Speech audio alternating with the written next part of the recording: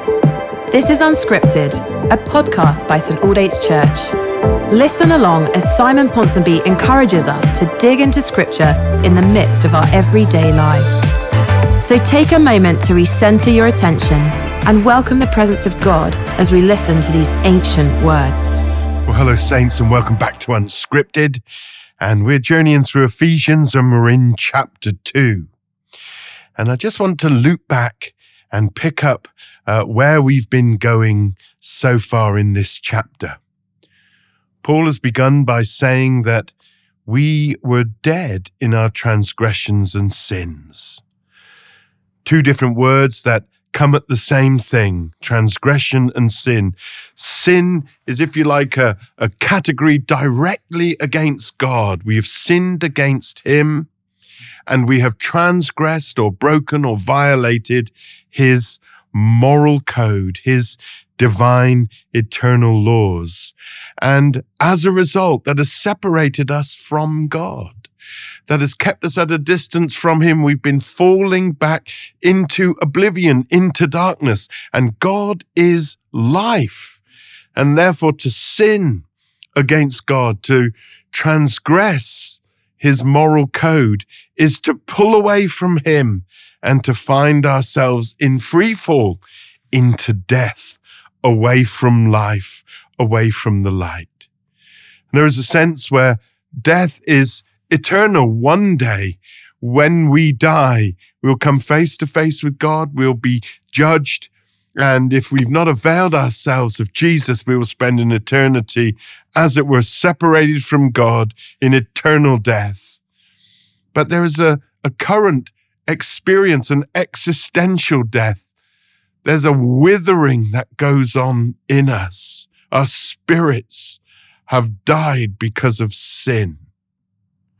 Sin is a terrible thing. Sin is a terrible consequence. You know, we live in an age where people are encouraged to just gratify and satisfy their desires, their natures. But Paul says that the sinful desires that we gratified, the cravings of our sinful nature, he says, these things have brought death. We have done them because we thought that therein we were living, but actually they brought death. Paul credits sin in Ephesians chapter 2, verse 1 to 3. He credits it to three things: to what he calls our sinful nature, our flesh. He says it is the way of the world.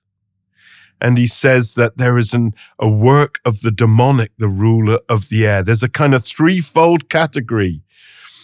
It's in us, it's around us, and there's a spiritual realm influencing it. And it leads to a willful disobeying of God, a transgressing, a disobeying of his law, and that brings death.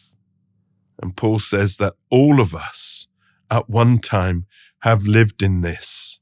It's past tense because Paul is addressing the church, and he's saying that they who have said yes to Jesus have stepped, as it were, from death into life. They've come out from under the operating principle of their sinful nature and the ways of the world and the demonic ruler of the air. And now they're being led by their renewed nature, by the Holy Spirit and the principles of the kingdom. What a wonderful thing. Lives can change. Situation can change. We can change. Paul says, as for you, you were, but you are not now, because you've received Jesus and Jesus has rescued you. What an amazing thing. Redemption, transformation, deliverance, a new life, walking in the Spirit, living the life now and having a life forever in the future. Those sins that marked us, the powers that controlled us, the ruts of the way of the world that we walked in.